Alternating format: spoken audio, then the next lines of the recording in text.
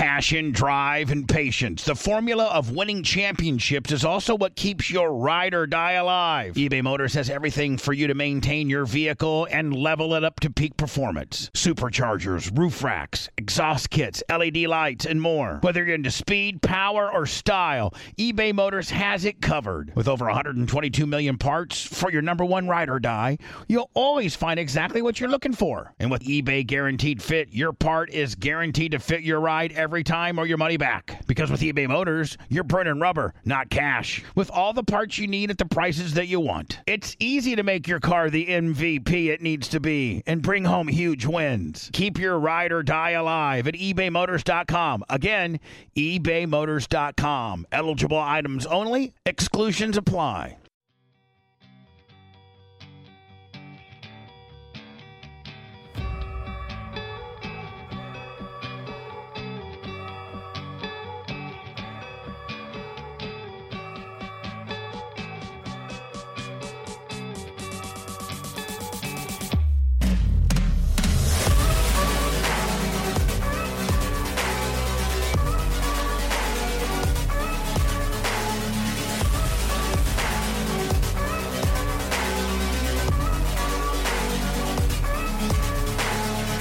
Hello.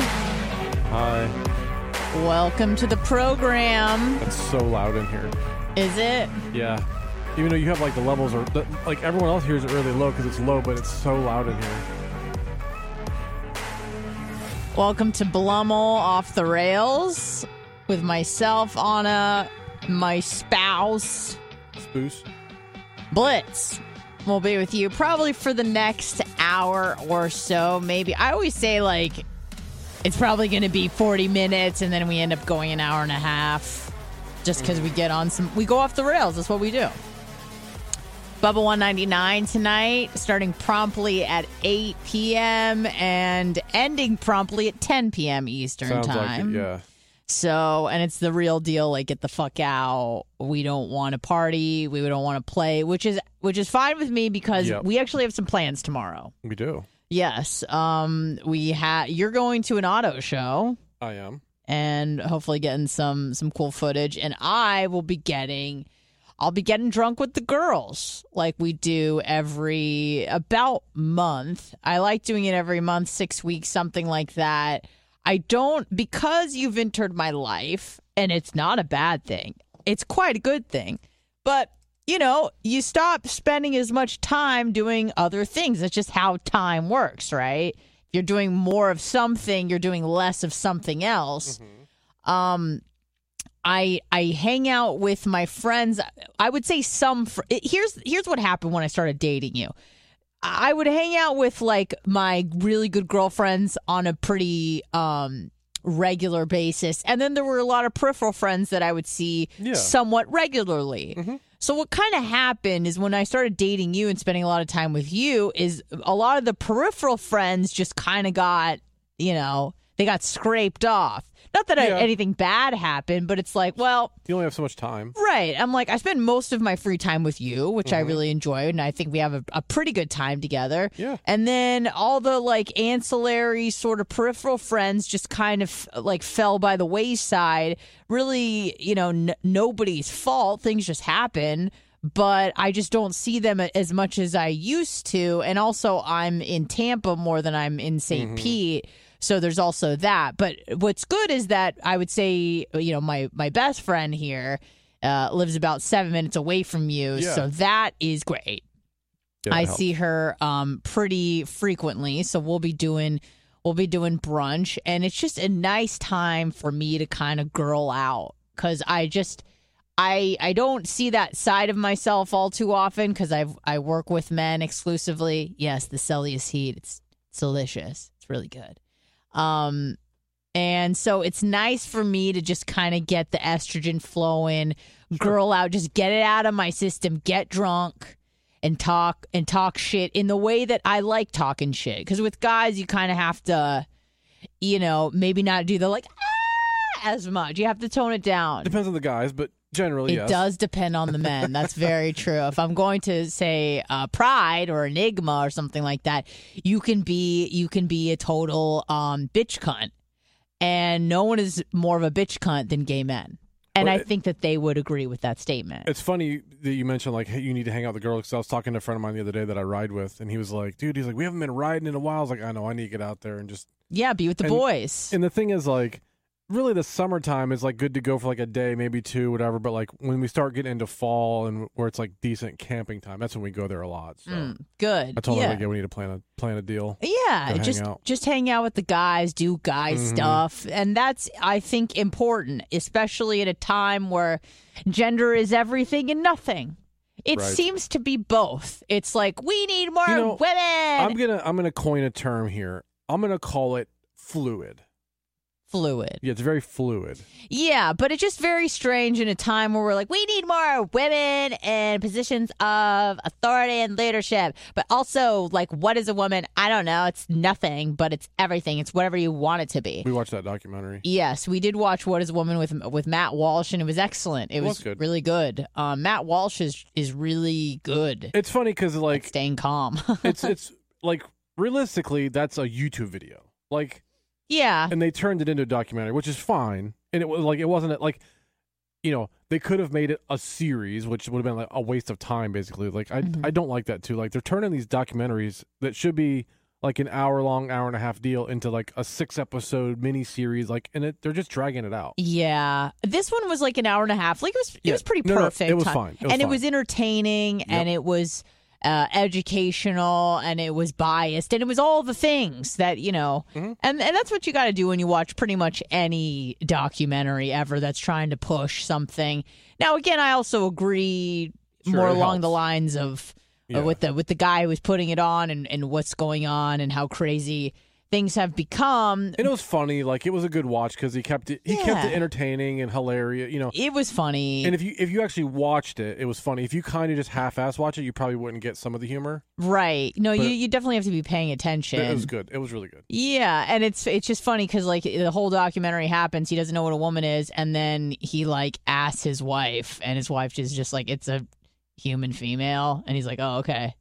And then that's how it ends. So it's cool. I did try to reach out to the guy. I did get a response from his, I don't know, assistant, PR person, whoever, and they just said, we really appreciate it, but no, he's busy. I'm like, okay.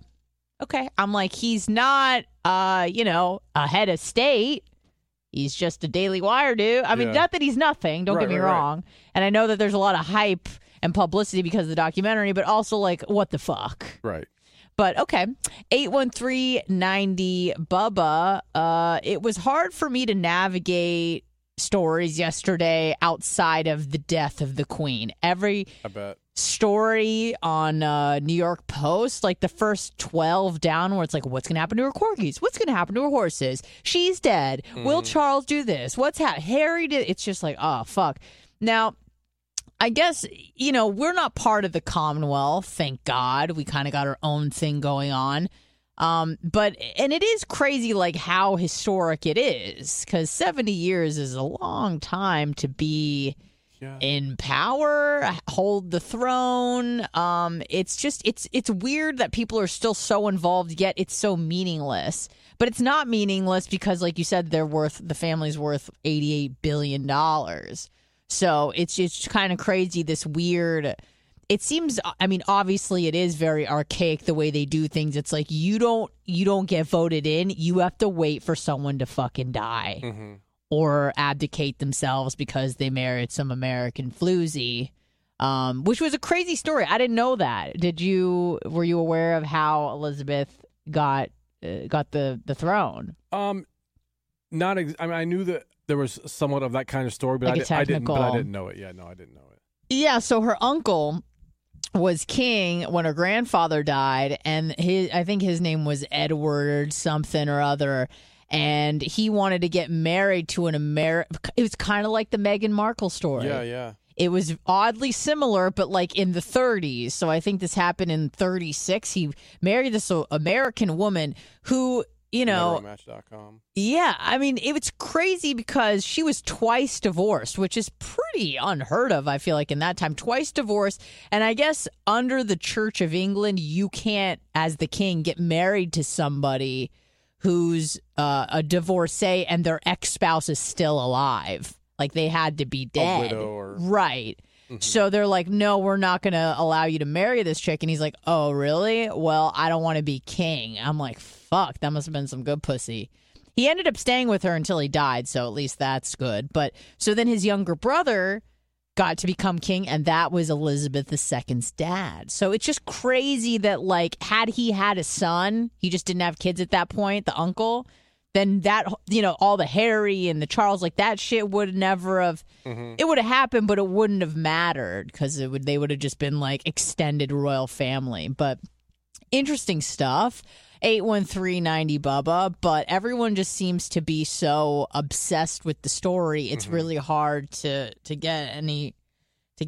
I was trying to look for other stories of like more pertinent stuff that people care about, but people are just so obsessed with the queen dying, and it's like this big tragedy, and the people are upset. It's like she was fucking 96. She won. Exactly. Like it wasn't shocking. No, not at all. She won the game of life. If you make it to 96. And she was in pretty good health up until the very end. And I listened to this guy, Peter Attia. He does work with, he's like an MD, a surgeon, and now he does a lot of work with longevity. And he's like, your goal in life is to be, in his, you know, his quote, is to be a kick-ass 100-year-old.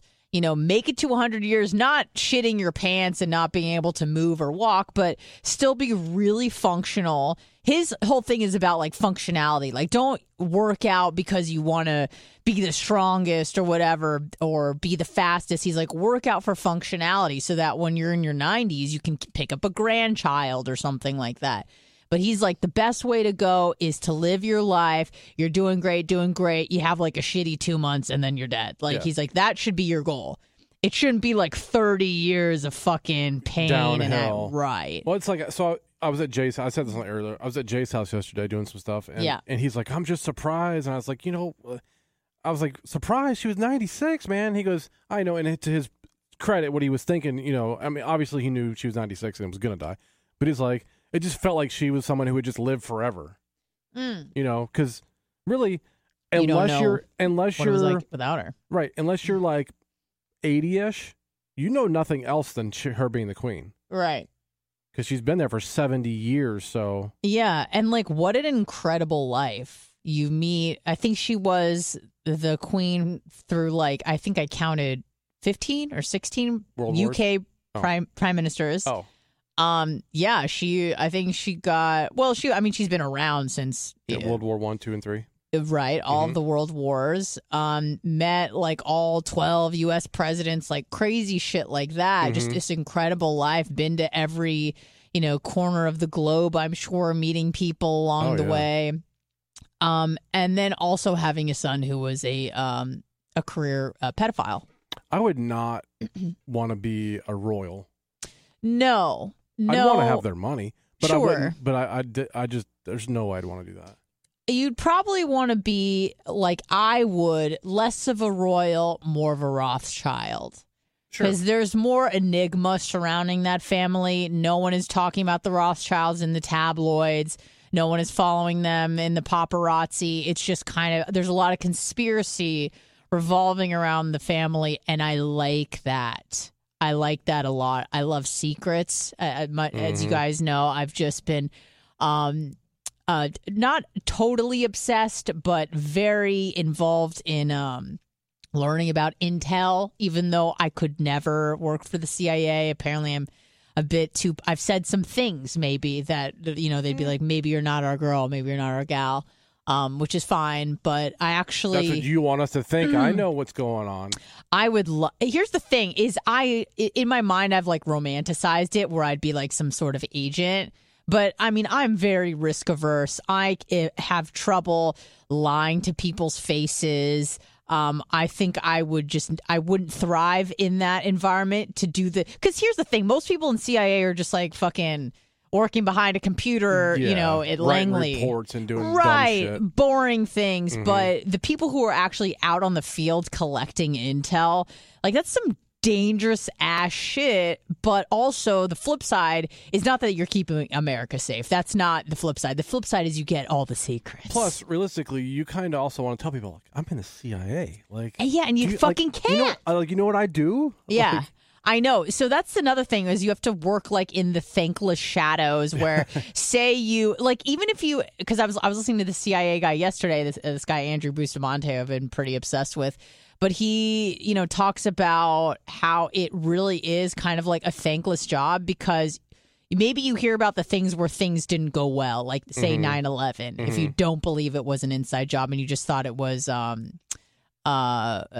like incompetence and not necessarily conspiracy, because there was a lot of problems with like the intel between the CIA, FBI, communication. A lot of things fell through the cracks, and that's kind of like the guys in San Diego's that were getting trained as pilots, blah blah blah, that boarded the plane and crashed it into the World Trade Center. A lot of them trained in Florida too. Yes, that as well. So you hear about when things go wrong, right?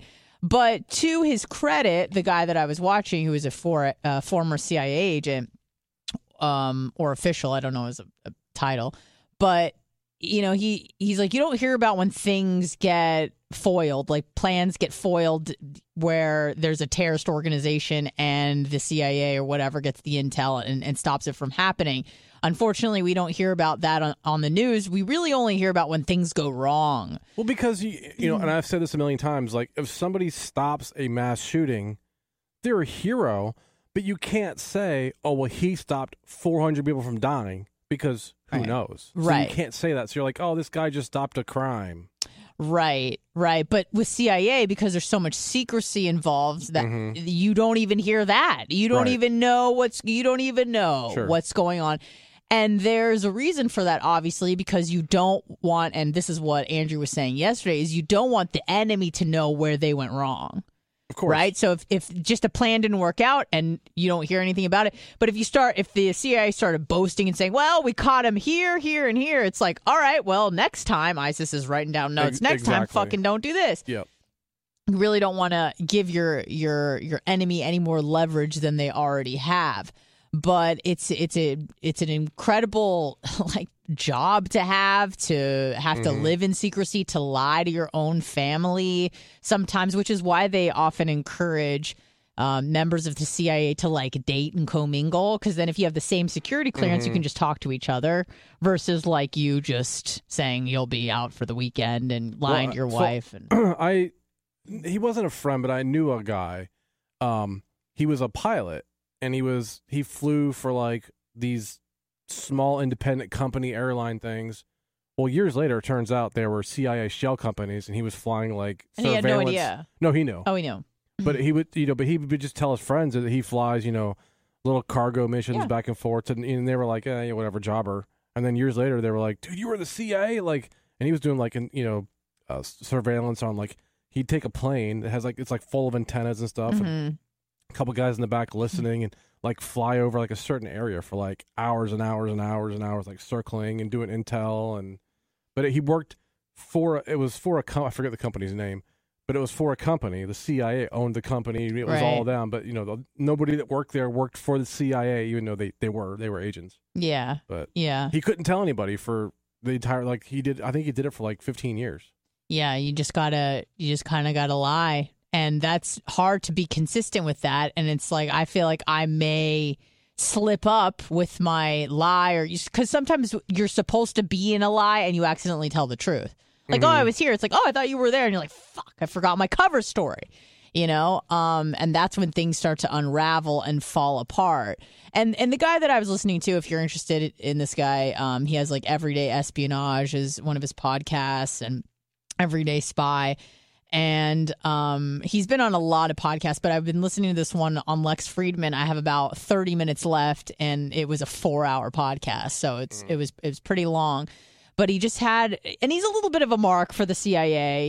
He really tries to protect the agency and kind of I don't want to say make excuses for them, but when Lex was like, well, what about like MK Ultra? And it was so funny because immediately he was like, yeah, that wasn't a conspiracy. Like, that happened.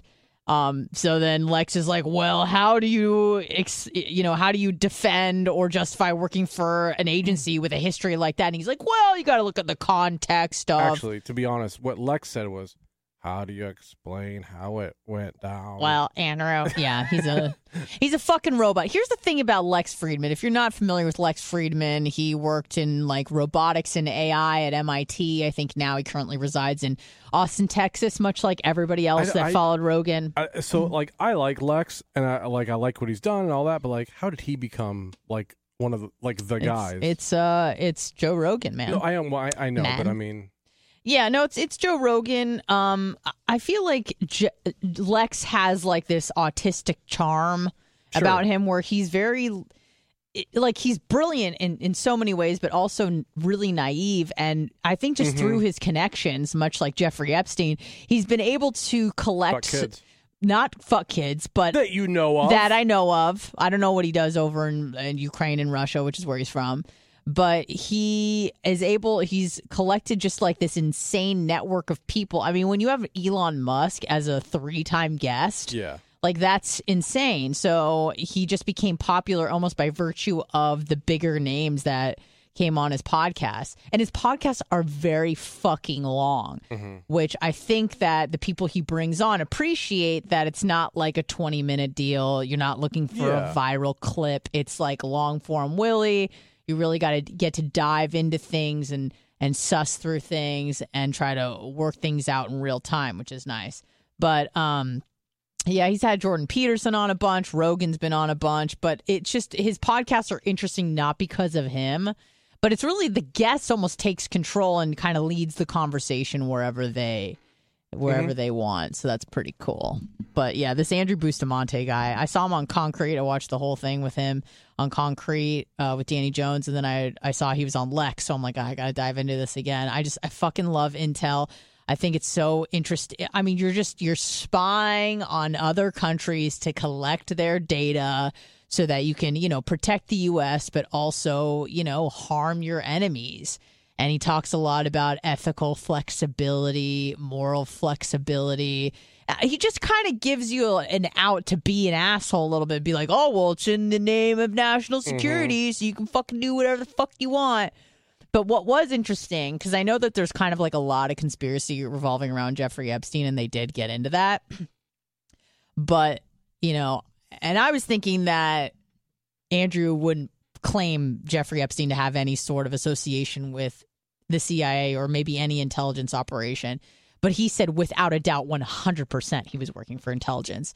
And Lex was like, well, how did this happen? Did they kind of groom him to be this guy? And Andrew was like, 100% no. He himself was kind of working in his natural, environment, his natural habitat. Somebody caught wind of that. Honestly, I think it's the fucking Mossad. Like, I'm almost 100%. Number one, because he was working with Maxwell, and Maxwell's dad was in the Mossad, and she was involved in intelligence. And it kind of was congruent with his earlier statements about the Mossad, about how they will do fucking anything. He went through like a list of all the different major intelligence organizations around the world and like which ones are the most effective, which ones are the best at X, Y, and Z. And he said that, the ones with the widest reach is I think it's the Chinese military Ministry of Defense. I don't know what it was.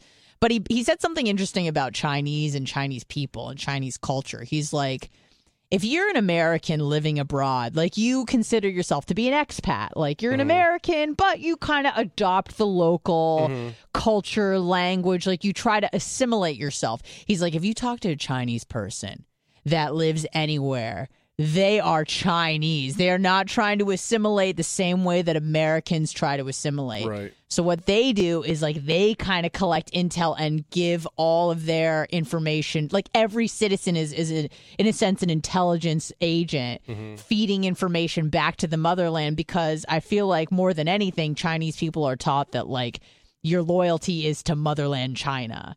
You know what I mean? It's not about freedom. We love, allegedly, freedom, liberty, individuality.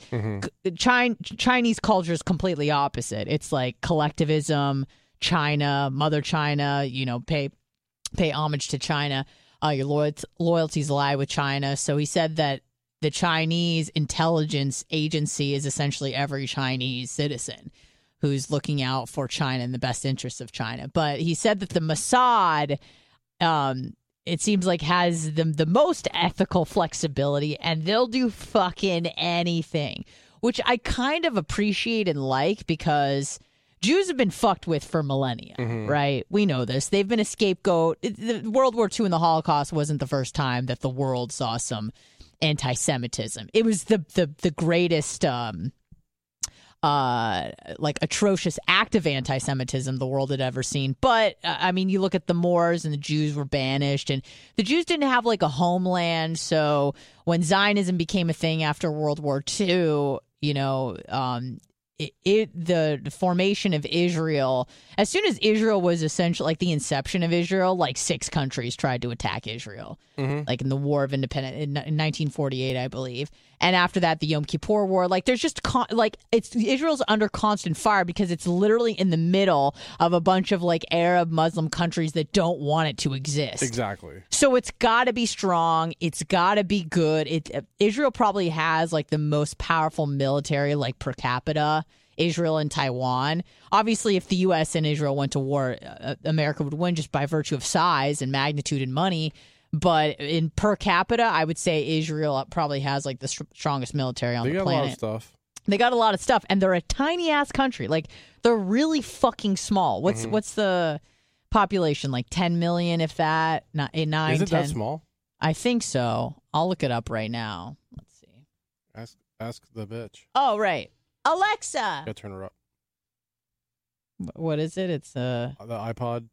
iPod. It might not say it. iPod. He relabeled it. I don't know what he's. No, it's not net. Replay?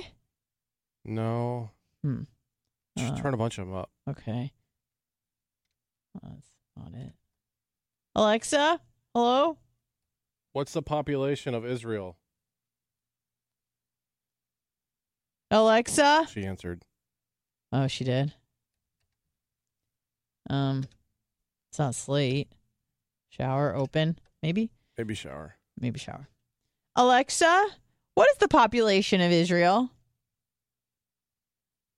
She's answering. Oh, it says right here. 8.69 million people. 8.69? That's it? Yeah, it's really fucking small. Thank you. You get those other ones off, probably. Yeah. Yeah, so it's really small. So for its, but that's the deal with conscription. Okay, this isn't shutting off, so that's probably why I was off. That's the deal with conscription. That's why they need every person that's 18, man or woman, needs to get drafted into the military. For, I think, women it's 2 years, men it's 3. I could be wrong about that, but I think that's how it goes. But that's how you have to protect yourself. So I understand that the Mossad has this, has to have this attitude like, listen, we got to do everything in our power to protect our people because there's not very many of them. There's only 10 million Jews in the world. And thank God, right? Not more. But there's like billions of Christians. There's billions of Muslims. There's probably a billion Buddhists, which aren't really like... I feel like the Buddhists don't really fucking bother anybody. Well, unless they're Chinese and then they have, weaker internment camps, whatever, re-education camps. But that has nothing to do with Buddhism. That's more of a China deal. Let's take a few phone calls. Hello, who's this? Hey, it's Greg in Texas. Hey, Greg in Texas, what's going on? I've got an interesting CIA story for you. Oh, do you? Tell me, please. Tell me. Porter Goss was head of the CIA during the first Bush administration. I think he only served for 2 years. What's his name again? You're kind of cutting up. Just low. Porter Goss, G-O-S-S. Okay. Porter Goss. Goss. And he lived on Sanibel Island, which is close to where I lived. Right. And he was very good friends with a friend of mine's family. And long story short, my buddy's mom died, and they were close with the Goss family. And Porter Goss showed up for the service, which was held at a house. And of course, when he came in, he was obviously surrounded by a couple bodyguards and kept a real low profile, but we were all sitting there kind of talking, and somebody said, "Hey, is your phone working?" And the guy said, "No, my phone's not working." Everybody checked their phones. Nobody had service. We're like, "Man, this is weird. We just had service 2 minutes ago." Yeah. Well, as soon as Porter Goss left and his crew left, everybody's phone service came back on. So they were obviously shutting down ways to communicate, so people couldn't call somebody and say, "Hey, guess who's over here, the head of the CIA?" But they shut down everybody's phones while the time he was there. That's some crazy shit. I like those stories. Thank you for calling in and telling me about that. Yeah, you're very welcome. All right. I'll see you later. Bye-bye. 813-90-BUBBA with your CIA or FBI or any sort of intel stories. But it is hard not to your mind just starts filling in gaps, and that's why conspiracy theories are so popular, because you're given a few points of data that whatever, like JFK assassination, 9/11, pick your whatever event, crisis, doesn't matter. And then because you're only given a few points of data and you don't really know, your mind just kind of takes over and you start coming up with theories, and those theories propagate. And then, you're down the rabbit hole like me sometimes, just looking at Reddit going, what the fuck is going on? And you red pill yourself, because here's the problem with that is that sometimes conspiracy theories are true.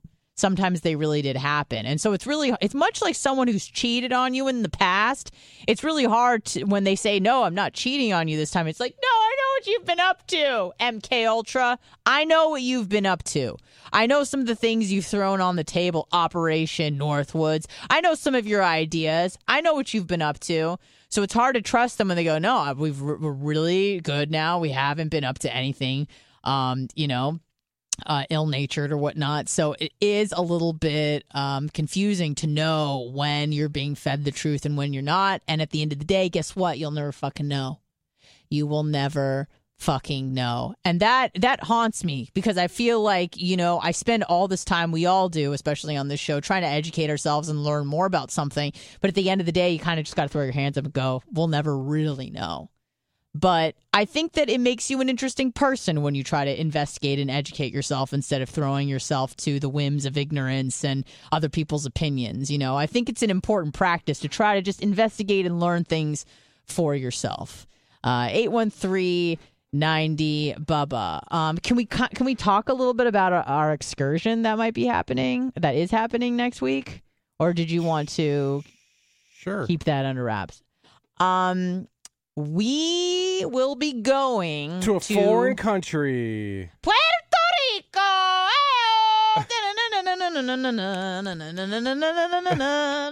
Yeah, so we're going to Puerto Rico next week, which I'm very excited about. Hopefully the weather will be decent. Otherwise, I don't know what we're going to do, but whatever. We'll make the best of it regardless. But thank you for reconsidering your... I feel like you didn't have the best reputation of Puerto Rico. You didn't think it was maybe the best place to go and visit and explore. Like I said, I think the place looks cool. It's the people. I mean... Right. Because Blitz was like, wait, but Puerto Ricans live in Puerto Rico. And I was like, right. He's like, I got a problem with that. And I go, well, how can we work around it? But then again, I thought about it, and pretty much everywhere I want to go, the problem is there's people there. So right. So let's just get up and go. I've never been to the Caribbean before, and I think it would just be a fun place to explore that's America, but also not really America. And more importantly, we choose Puerto Rico because it was cheap. Yeah. Well, it and wasn't direct cheap. flights. It was cheaper. And direct flights. Direct flights is big. I don't think I can ever do... If there's an option for direct flight, I don't think I can ever do a layover ever again. My last trip to California on the way home was direct, and I'm like, what am I doing with my life? Mm-hmm. Fucking trying to do layovers here, and then you get delayed an extra 3 hours. It's like an extra 9 hours of wasted time if you could just pay an extra 40, 50, even $100. See, so and save all a day. of you people in chat that say it sucks, it's a dump, enjoy the smell of hot garbage, I agree. But here's the thing, is then I can use that against her when she goes, let's go to so-and-so. I'll go, no, you remember Puerto Rico? That was your idea. So I know it's a dump. I know it's going to smell. I know all that. Yeah.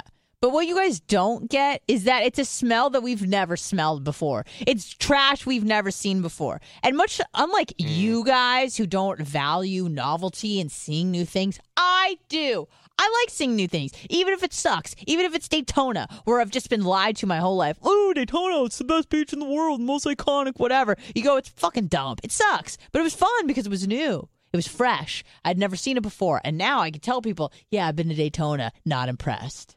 Same with Puerto Rico. You just go to places and you're unimpressed, and you tell people about it. Yeah. But it's a talking point for the rest of your life. I could be like, oh, I've been there. And that's worth something to me. Most people, maybe not. But for me, it's, yeah, I've been to Puerto Rico. It's cool. And yes, we're going to go to the rainforest, and we're gonna do that stuff. Yes, yeah. So we're going to, not just be in San Juan the whole time, but we've both been doing independent research about cool places to stay and cool things to do. So it will be fun. We're going to travel the whole country. The whole country in about 5 hours. So it should be fun. I'm excited about it. I almost wanted to ask for suggestions, but you know what? Don't. Just fucking don't. Please don't. I'm not gonna. I don't need people messaging me about what to. I've done my research. We only have 3 days, so it's not like we have that much time. Right.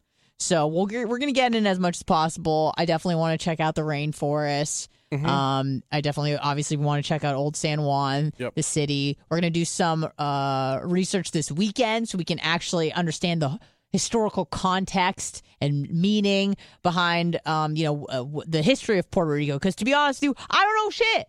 I don't know anything about Puerto Rico. To be honest with you, it has been an afterthought of my life. Whenever I think about the United States, it's like, oh yeah, I forgot. Puerto Rico's a thing. Mm-hmm. I forget. So it's cool. We're gonna be going. We'll be invested. We'll see a fucking rainforest, and it'll be a good time. Call back. Sorry, 813-90 Bubba. Just another reminder again that we do have Bubba 199 tonight at 8 p.m. So make sure you tune in for Thank you, OFF. that. Oh, thank you, OFF. What did she? She says hopefully it's nicer than when I went there. Oh no. But she said to have fun, and if she would have gone to the rainforest, she would have had a better time, and et cetera, et cetera. She said have a great time. We will. So I know you don't want advice on this, but I have a question that I would actually like advice on. From me or from the people? Both. Okay, so let's say this did not happen to me. Wink, wink. But let's say you go home and there's a package sitting in your front door. And you take it, and you're like, I don't remember ordering anything. And you kind of look around, and it's not even your package, not your name, not your address, but UPS left it on your front door. What should you do? Does the name look familiar at all? Perhaps a neighbor? No. Is it a cool package? Well, it did happen to me, so I don't know. But I'm just saying. I'm asking in the hypothetical. Is it a cool package? Right. Or no? It's all right. I mean, let's just assume it's okay. It's nothing like you'd want, but whatever. It didn't cost anything. It just showed up at your front door. Should you return it or something? Yeah. What's the correct protocol? Well, I think the correct protocol is not the fun protocol, but the correct protocol would be to try to find its rightful owner.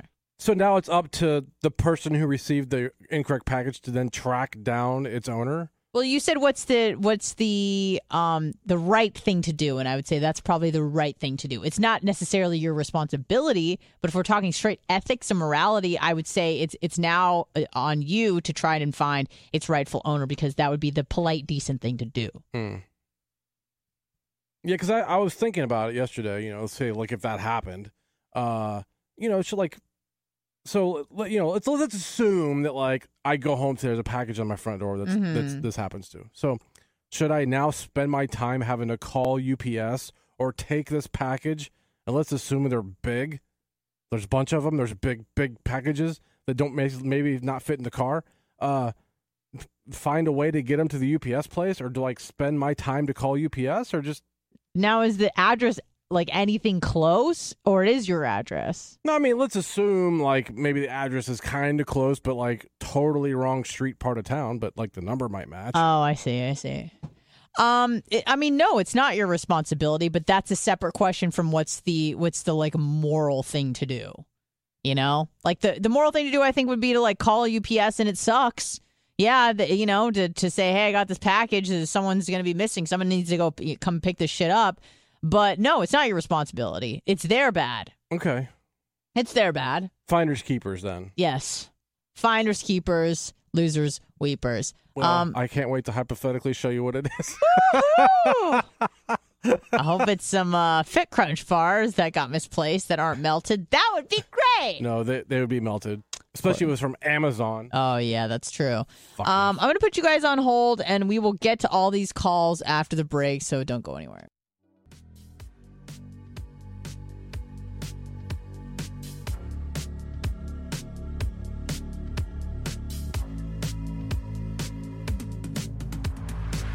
Welcome back. And by the way, I'm getting a new drone delivered today to my house, and if they deliver it to somebody else, I'm going to be so pissed. I will go find it. Find you, and I will kill you. All right, let's take a few calls as promised. Hopefully I have some good intel stories. What's going on? Who's this? Oh, Christ. No, I'm sorry. No good intel. I got a couple. I'll make them quick. Subtract me. One, hey, how are y'all? Hi. But, when it comes to your vacation, I know you're already going to Puerto Rico, but you should check out Aruba. Just keep it in mind. I went. It was very nice. Anyway. Nice. And then the other thing is... How do you feel about idiot delivery drivers delivering to the wrong house? Well, listen, I was just going to tell you about that and tell you a little story, too, with it, because here's what happens. When they deliver to the wrong house or whatever, listen, I'm actually working right now. Yeah, I know. Anyways, when they deliver to the wrong house, it sends a message to our little center, and every package we scan gets a location pin, like your phone would or something, you know what I mean? Right. So it'll pin where you deliver it. So they'll come back to your house and try to pick it up. But if you say you didn't get it, then there's not a whole lot you can do about it, or they can. Right. But they'll be like, hey, it says I delivered it here because my supervisor delivered a camera to the wrong house, Mm-hmm. and the guy tried to keep it, and then they had to get the cops involved and everything, and then they ended up getting it back, whatever, blah, blah, blah. But so there's a little pin, so you can keep it if you say you didn't get it. They can't prove it, whatever. And then the other thing is, I don't blame you. Where's your car show you're going to? Oh, it's a Tampa Bay Auto Show. Tampa Auto Show? It's Does that start early? It starts today. Yeah, it's Friday through Sunday. It's like the new cars, and it's I mean, nothing crazy. It's just regular cars. All right, well, sweet, yeah. Y'all have a good one. I'll get out your hair. It's at the Tampa Convention Center. Anyone can go. It's, I don't know, what's it about, like $20-$30, something like that. I think it's less. But, yeah, go. If it's inside, it'll be cooler. Mm-hmm. Yeah. One more thing. You were talking about idiot delivery drivers. I did that the other day. I misdelivered to the neighbor's house. I parked in front of the mailbox, 129. I walked up to house 125 and left a $12,000 package at the front door of 125. Yeah. I mean, my boss was not happy. Yeah, I mean, I've had stuff like that has been delivered to me that's like next door or even like a block away, and I'll just go give it to whoever. But if it's like not even close or whatever, I'm not going to spend my time. Yeah, hell no, I wouldn't either. That's my shit. Y'all have a good one. Yep. Bye, Track Me. Have a good one. Hello, who's this? Hey, Trickney. What's up, Trickney? How have you been? Hi, guys. Good. How about you? Good. So I just have a random question. You guys were talking about Puerto Rico, and made me think of passports. And so one of the first things I had to learn at my new job was how to take a passport photo. And I guess I could have Googled this, but I feel like Blitz knows everything. So like you have to show your ears. Right. You can't smile. You can smile, but no teeth. Mm-hmm. Even if you have prescription glasses, you can't wear them. When did that change? Because I feel like, I got my passport a long time ago to make it look like a fucking mugshot. Like, I thought it's kind of always been like that, and it has to be like 2 inches tall, and your eyes have to be like on the top third line. Oh yeah, it's a process. I just did one for an 11-day-old baby the other day. Jeez. Oh, shit. That was interesting. Yeah, I just renewed my passport. It's been a few months now, but so yeah, I had to go to get new pictures and all that. Yeah, I couldn't smile or anything. Yeah, and like the women will show up and like they look so pretty, and then they'll get so pissed, and I'm like, yeah, so that hair is gonna have to go behind your ears, and like it's so fucking frustrating. Yeah, but, you really have to illuminate your flaws. Yeah, and they always look like mugshots. But anyways, so I hope you guys have. Are you definitely going to Puerto Rico? Yeah. That's so exciting. I know. I've never been. Yeah, me neither. That's why we good want to news go. is you don't need a passport. Yeah. Because it's in America. I know that, but Yeah. it just made me think of traveling and whatever. So, Yep. anyways. All right. That's Awesome. all I got. All right. Cool. Bye, Trick Me. Have a great weekend. Sorry? What's got my email? Yeah, I replied to it. Okay. Yeah, you're good. Yep. All right. Bye, guys. Thank you. Bye. It's for her ring. Nice. So, although we will not be needing our passports for this trip, we will be needing our passports for a trip very soon. I got some ideas. Oh, God. It's going to be good. All right, last call. Hello, who's this? Hey, Anna, it's Chris from Charleston. How are you doing? What's up, Chris? Hey, so y'all were talking about Israel and their army. Yeah. Okay, so my dad's retired Air Force.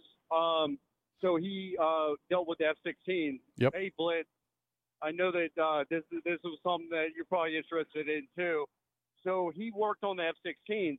He was telling me when the F-22s came out, they sold the F-16s. They were selling a lot of them to Israel. Yep. And they would modify the F-16s to outmaneuver their new F-22s. Correct. But it was all classified. So whatever they did to those old F-16s was better than our state-of-the-art F-22s. Somewhat. So I just thought I'd share that information. Because a lot of the early ones we sold to them had like downgraded engines and shit too, the F-16s. So they re-engined them and put new avionics in them. But it's still not as good as the F-22s. Right. Well, that's probably what they were doing. Mm-hmm. But Israel is not a force to be reckoned with. No. Yeah, they're pretty powerful. Mm-hmm. I love y'all's show. Oh, thank you. Catch it every Friday. I just wish that y'all were on more often. We might be doing Thursdays now with the addition of Lummies, so stay tuned. Yeah. So I heard early this morning the two girls, the truck drivers. I really agree. Scout and Big Gulp, yeah. Big Gulp, yep.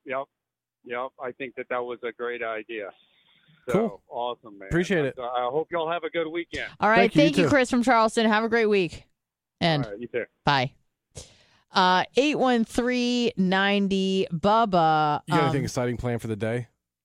Yeah, I got a lot of exciting things planned. I'm going to paint my toenails. Oh. I'm going to go to the gym. I'm going to finish those fucking cookies, which is a 2-day deal. Yes, so there'll be cookies tonight, and they'll be good. We're going to have chicken and cookies tonight. I know. Breakfast dinner of champions. Yeah, Big Red's cooking chicken. Is he really? Or is this a... Okay, great. Bubba said Big Red's cooking chicken That's for true. It's happening. It's going down. I'm going to be... And I already got a video half made for the cookie deal, so hopefully they turn out okay. I'll be bringing those.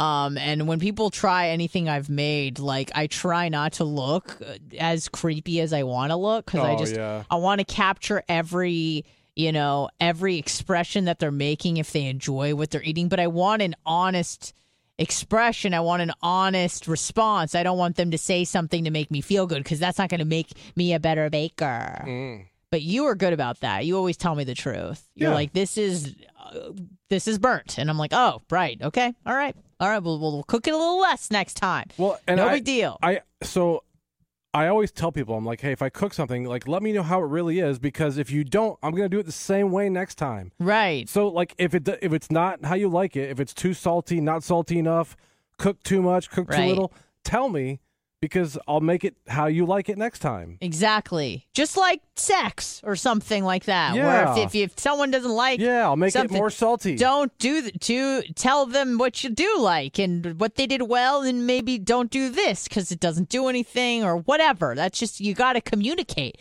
Communication is key with everything, unless you're in the CIA, in which don't communicate the fuck at all. But Even if I had the chance to tap into someone's brain from the CIA, I would still choose Hillary Clinton. If I could love her. I just know that she knows so much shit. And the fact that, like, she's able to keep it together is even more impressive. Like, is a sociopath someone that's just born that way, or is a sociopath someone that's made? I think it's a little bit of both in her situation. I don't know her at all, obviously. I wish you could become great friends with her, and she could be like, look, Anna, let me tell you something. She would never tell me. I got to be honest with you. Yeah. I don't know shit. No. All these people think I know all this stuff. That's a fucking lie, Hill. I know that my husband's cheated on me 5 or 6 times. Hill. But I don't know a fucking I know you thing. know Epstein, or did. He's probably still alive. I know he killed people. But when we grow at 3 Let's talk about Vince Foster. 14 bits. Thank you so much. What happened? I want to know. But the fact that she's able to keep it together, the fact that politicians, and again, I do think more than anything, I think it's more of just a product of time and desensitization, if that's a word. That's how you create a good politician, is someone who isn't jarred by, the fact that a few people had to take a lick in order for you to step up in the world. Like, you just understand that that's the way that it goes. And if it wasn't you, somebody else would be doing the same thing, and it's kind of do or die. And I don't want to say I admire that quality about people. That's not something I possess, because I feel like I harbor too much Jew guilt. But again, maybe it could be conditioned out of me, because I don't think you start off being a, like, I remember listening to this guy who was part of the mob, right? The mafia. And he said, at first you do like good vigilante stuff, like you hurt people that, stole from grandma or something like that. So it's justified in your mind. You're like, well, these people are bad people, so I'm going to hurt bad people. But then that kind of transitions into people that maybe looked at you the wrong way. And then you just start going after innocent people and killing kids, fucking kids. Doesn't even matter anymore because you don't feel anything. And I remember watching, did you ever see, it was like a popular documentary for a hot second, Invisible Children? No. It's like these these kids in Uganda that were taken from their families. Parents were murdered or whatnot, and they were taken into this into custody of these warlords, and they would train them. Is it that Coney shit? Was that who was doing that? Coney? Like James Comey? Coney, you're saying? Yeah, remember that Coney shit that was big? No, I don't know. All I do know is that one of the producers or one of the guys who made Invisible Children was like caught masturbating in public in Pacific Beach, San Diego. I remember hearing about that, and they're like, this is the guy that did Invisible Children, and he was like just jerking off in public. And I remember that got a lot of attention. But we did watch Invisible Children, and it is really fucking sad. These kids are essentially just, they kill the parents, they kidnap them, they take them, and they train them to be warriors, to fight for these gangs or warlords and whatnot. And nobody knows about it or didn't know about it, and no one was trying to help them. And, you talk to them, you talk to like an 11-year-old, and the shit that they've seen, they're completely desensitized. And so they don't have a problem with violence or murder because they've been desensitized. And I feel like politicians are, kind of act much in the same way where, you do one thing that kind of bends the rules a little bit, and that lends you to be okay with it and to kind of accept the game as it is. And then that leads to further and further corruption. Coney 2012 is fascinating. Is a short documentary film produced by Invisible Children creators, Invisible Children Inc. Wasn't the guy caught masturbating or something? Did I just make that up in my head because I wanted it to be true? Or I don't know, but I guess it's like an update to the Coney 2012 is like an update to Invisible Children, and then Coney 2012 Part 2 came out, Beyond Famous. But I guess it's all related to the same shit. Yeah. So that's why I think politics in that regard, not necessarily the policies, but politicians fascinate me in terms of like how they navigate the world, how they justify things, what they really think. Because really, like, a lot of them are just puppets for corporations or whomever. Like, we don't know. These anonymous figures, like, I'm not saying George Soros, but, he's an easy example because he funds a lot of this, like, left-wing bullshit. So you have these puppets just kind of pop up, and obviously they are making money off of being a spokesperson for whatever constituents, right, left, center. Well, not center, because who fucking cares about who cares about people being logical and rational and like people saying things? You don't really hear people in politics saying, yeah, I kind of see your point. Like that's never something people you say. Can't. You can't. You got to go, I'm right. You can't go, well, yeah, let's discuss this more. You've never heard a politician say, I don't know. Let me Google that later, which is what most of them do, in preparation for something. It's not like you're not AOC. You're not going to become a congressperson at 28 and know fucking everything that happened and have the same sort of experience as someone who's been living for 60 years. So it's strange. It's very interesting to me how it all goes down. I wouldn't be any good at it, but I do admire the people that can, like Hillary Clinton. But I admire them for different reasons than everybody else. I think it's good enough threshold for our show. Can you hit the horn real quick? Shivering Beeves, Nizero says 4,100 bits. Woo! Thank you. Thank you so much. Appreciate ya. I did also want to cover a little bit of the mystical deal, because I find this to also be fascinating. We did cover during the main show. If you're unaware, Mystical was this rapper who sang Shake Your Ass. I think it was like a hit in the early 2000s. He's like a rapper out of 2000, I think. Yes, out of Louisiana, New Orleans, something like that. And he's just been in and out of prison, it seems like, for the last no, I'm getting all my stories confused. Who is the guy that took the woman in the van and killed her, the SUV? Because they both had like a long rap sheet. Oh, I don't know. Well, whatever. Mystical's been, I think he just spent like 6 years in prison for something, gets out, commits another crime, spent like 18 months in prison, gets out, and then I guess he's been convicted of first-degree rape, strangulation, Venmoing himself money for laying good pipe, etc., etc. What's interesting to me that I see happen with some folks who get themselves, I'm not going to assume that he came from poverty, but I think he represents a type of person who finally gets out of poverty, right? But still finds themselves doing poverty-like crimes. It's like, you don't have to do that anymore. You're rich. You don't have to rape people anymore. You're rich. You don't have to steal from people anymore. Why do you keep doing that? Stop doing that. Stop doing heroin and start doing Percocets. Money ain't going to change me. Mm-hmm. That's just such a bizarre thing, because sometimes I think that many of the time it's like you see people doing crimes out of necessity. Or it's all that they know, right? Because they can't feed their family, so in that case you kind of justify crime. I couldn't feed my family, so I stole bread. People go, I understand that makes sense. When you start stealing bread just for the sake of stealing bread, it's like, what the fuck is going on with your brain? I couldn't feed my family, so I stole cigarettes. Yeah, that's also not cool. Not great. I think.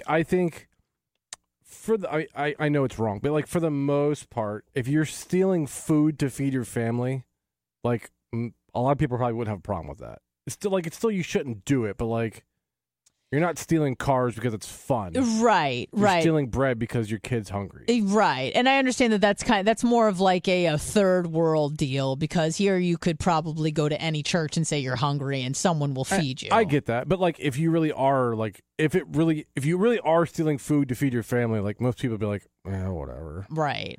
It's when you're stealing luxury items, much like you said, like cigarettes and cars, that nobody really feels bad for you. But it is interesting that some people, and you think that, like, much like Bubba was saying, you spend 6 years in prison, you get out, you think, all right, I fucking learned my lesson. I had 6 years of sitting and thinking about what I did and how I could be different and not end up here.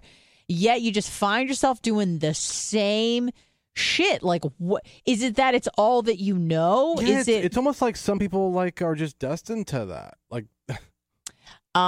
you can't rehabilitate them, which is just it's strange. Or are you not afraid of consequences? Like, I don't understand the mental processing. Maybe just how some people are. Right. You got a broken brain, and I don't know how. Let me ask you this question. And this is probably going to go down a very philosophical path, but we can get all philosophical here. Oh no, I'm not gonna play that one. I think we've all heard it enough. Do you think that free will is a thing? Do you believe in free will? As far as I mean, do I believe in free will? Yeah. I mean, yeah. Okay. I'm gonna reread this book. It's like literally 60 pages. It's like nothing. Sam Harris wrote this incredible, like, tiny little book about making a case for the fact that free will does not exist. Basically saying that you're obviously a product of your environment, which you really couldn't control, like growing up. And you're also a product of your genetics, which you have zero control over. You're just born with a brain. Mm-hmm. And he's also a neuroscientist, and he said that in the lab, he could test people and ask them a question. And before they were able to even verbalize an answer to, like, they would choose red or blue or whatever, a certain area of the brain, obviously that's not the question they asked, but whatever, a certain area of the brain would light up before the person was even conscious of the decision that they were going to make. So instead of the person, it seems like we're the conscious author of our thoughts, but really consciousness, again, according to Sam Harris, who's much smarter and knows a lot more than I do, instead of being the conscious author of our thoughts, we're essentially just like a witness to thoughts that kind of appear as we navigate through life. Because if you think about it, like when you're sitting out like in your bed at night, you're not really choosing to think about anything. Things just start popping into your mind. And obviously you can go down a path of whatever you're thinking about. But at the end of the day, you really can't control anything that you are thinking about. And you really can't control how your brain is wired.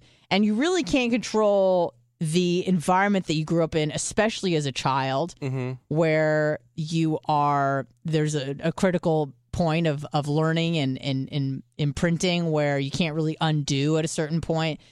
So he's saying that he's like, people treat free will as if it's a thing, but in reality, at the core like neural basis of it, he's like, it actually doesn't exist. And then, you know, he starts bringing up all these arguments saying, well, then why should we punish people for just a broken brain or something that they couldn't control, like their environment? And he was saying, essentially, when you put people away in prison for something that they've done, he's like, it's less about punishing them and more about protecting the rest of society. It's just sequestering them from society. Of course. Not so much to punish them or to rehabilitate them, because they may not be able to be rehabilitated, but it's really just about protecting everybody else and making sure that they're not in society causing more problems. So it's a really interesting take, because before I picked up the book, I'm like, of course free will exists. Like I'm choosing to do whatever I want. Oh shit, hold on. Bubba's lottery ticket like went into the trash, and I was like, oh no, that's not. It's not. All right, I'll just put it right there.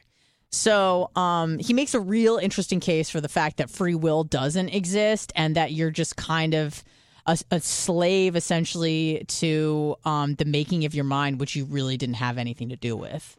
So some food for thought there. 813-90-BUBBA. O.J. Simpson is back. He's better than ever. Talk about a life well lived. Talk about getting away with murder and then writing a book about how you would have done it if you did it, but you didn't do it, but you actually did. Tweets are hilarious. His tweets are hilarious. He's just like the friendliest grandpa who wants you to be safe. I mean, during the pandemic, he was really encouraging people to, you know, socially distance, wear masks. I think I saw a video, I don't know if you remember, of him disinfecting money. Like he was spraying money down with some Lysol or something. And now he's just living his best life on the golf course. He was at the Bills game yesterday. Like, it's just so funny that you could be in like a club or sit and have seats, and then like O.J. Simpson, who stabbed someone so bad, it almost decapitated them, is sitting right next to you. And apparently he's really nice. I have no people that have met him. Florida? I know his kids do. Both his kids do. Yeah, he did for a while. Yeah, I know he did too. But he's all over the place. He's traveling. He's doing great. He's probably got some merch. Like, what a life that person has lived to get away with murder. And then, like, he did have, what was the thing in Las Vegas with he tried to steal his stuff back. Steal something that was rightfully his own? Is that even a crime?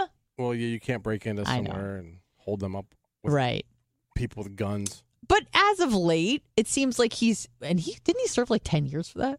Yeah, it was a long time. But he's out now. It seems like he's calmed down.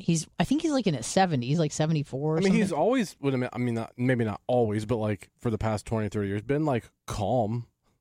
Okay. Until he goes into his fits of rage and murders people. Right. So, yeah, because I remember, I don't know if I watched it with you. I don't think I did. But there was like a 6-part series of the O.J. Simpson, and it kind of builds up his case, who he was, you know, when he was playing for, I believe it was USC, right? And then he went into the league, and he was just essentially the man. Like in Hollywood, where especially there weren't a lot of black people really thriving, he was getting along famously, and everybody loved him, and he was like really charismatic and fun and smart and well-spoken and everything like that. And then, you know, he's just got this other side to him where he just kills people. He decapitates people. And that's crazy. I wonder if he remembers doing it. Because I've heard, this hasn't really happened to me, but I've heard that sometimes you can get in such a fit of rage that you essentially black out. Oh, yeah. Why do you think that happens? Do you think that the adrenaline... Your body does a lot of crazy stuff to block out things that, like, you should... Like, people that get in, like, car accidents and stuff, and even if they're, like, conscious and, like, hurting and all that, don't remember any of it. Or they, you know... But is that because of impact to the brain? Not necessarily. But some... I mean, you know? some of it probably. But, like, also people that, like, hurt themselves really bad, like, later don't remember a lot of it. Or, like, for some reason, like, they'll cut off an arm and, like... It'll hurt, but they don't like feel like ridiculous amounts of pain. I think your body and your brain, like, you know, try to protect yourself. Yeah, but it's odd that like when you get in a fit of rage, that suddenly the brain shuts off and you turn into like a zombie and you like don't remember certain things. There must be some sort of correlation with adrenaline, and maybe that's the case because adrenaline is probably, you know, your parasympathetic nervous system is acting up, fight or flight, and you're just working on just pure adrenaline. And I guess, like you said, if something bad happens during that portion of time, your brain tries to protect the rest of you so that you don't have nightmares or whatever. But and not to say that this happened to me in any way sort of sense, but I had a friend visit somewhat recently for a wedding, an old college buddy, and we were kind of talking about people that we knew, and I was really good friends with this one chick, and things went south with us. I think my relationship with this other girl, we'll call her Tina, my relationship with Tina, I really learned a lot about being a considerate person and a roommate, someone to live with, because before her, I feel like I was kind of just doing whatever. I didn't grow up doing chores. My parents very much regret not giving me enough responsibility as a kid. But Tina really like laid into me hard about my lack of effort around the house. And it's funny because we don't live together, but we do cohabitate quite a bit. Yep. And I would say that I'm pretty good about cleaning up after myself. Yeah. I'm pretty what's the word I'm looking for? I don't want to say like pretty like hypersensitive to not leaving a mess, making sure I clean up after myself, and making sure that the place that I'm inhabiting is better after I'm gone than when I arrived. Like I'm a very good guest, I think. Like if I ever stay at anybody's house, I always make sure that the bed is made, the dishes are put away, like anything that I've used, they don't have to go out of their way to like clean because Anna was here and now we have to clean up after their fucking ass. So I think that this girl Tina really had a big impact on me, even though the relationship ended very poorly. My friend was telling me, she's like, and you know how OCD I am about, you know, things touching my bed or my clothes, cleaned clothes don't mess with dirty. And I would say that I'm probably better about it now than I was when I was in college, when I was an absolute psycho, and still am, but more so then. And apparently, I don't remember this, but apparently I like wasn't doing my dishes, and she took all of the dirty dishes and put them in my bed. Which is probably one of the worst things you could do to someone who has obsessive compulsive disorder. But you know what, though? That's what you do. Not you, I'm saying that's what... So, like, if someone's not cleaning the dishes or not doing something, take all that shit and fucking throw it on their bed. Maybe ask them to do it first or something. Well, okay, there's that. You know, maybe don't do that. And apparently, and again, I don't remember any of this, I was like... freaking out. I may have even cried. Like I just didn't know, because it was like such a act of violence in my book, and also the fact that like, why didn't you just sit down and talk to me about it? Why would you resort to doing something so shitty? And I was freaking out, and I had to, you know, wash everything and all that, which to most people you're like, whatever, but to me it was a big deal. I don't remember it at all. And so, and it's so funny because now if you see how I do dishes, like, let's get them clean. I want everything put away. And I wonder if that obviously must have had an impact on me. Like, fucking do not leave a mess. Probably. Because otherwise you're going to get dishes in your bed again. So don't fucking do that. It worked. It worked, and now I'm the best ever. So thanks, Tina. You're the best. Yeah, just don't spill coffee everywhere. It might not all get cleaned up. Thanks, Tina. Did I spill coffee? Not in the past week or so, but maybe before that. Have a great weekend. If there's coffee stains, it's not from me. We gotta go. Have a good weekend, everybody. Have a great weekend. Bubba 199 tonight, starting at 8 p.m. on Twitch at the Bubba Army. So Bubba make sure you're there. 314, thank you. Thank you very much. Make sure you're there to party with us. Thank you, Shivering Beef, Neresis. I'll be throwing down some jams. I believe Bubba will be contributing to the music as well. So I'm sure you guys will all have an opinion about that. So make sure you're in chat live with us. It won't get posted again. Bubba 199 is a one and done. So cookies and chicken tonight. It's going to be a good night. Have a good weekend. Otherwise, we'll see you on the other side.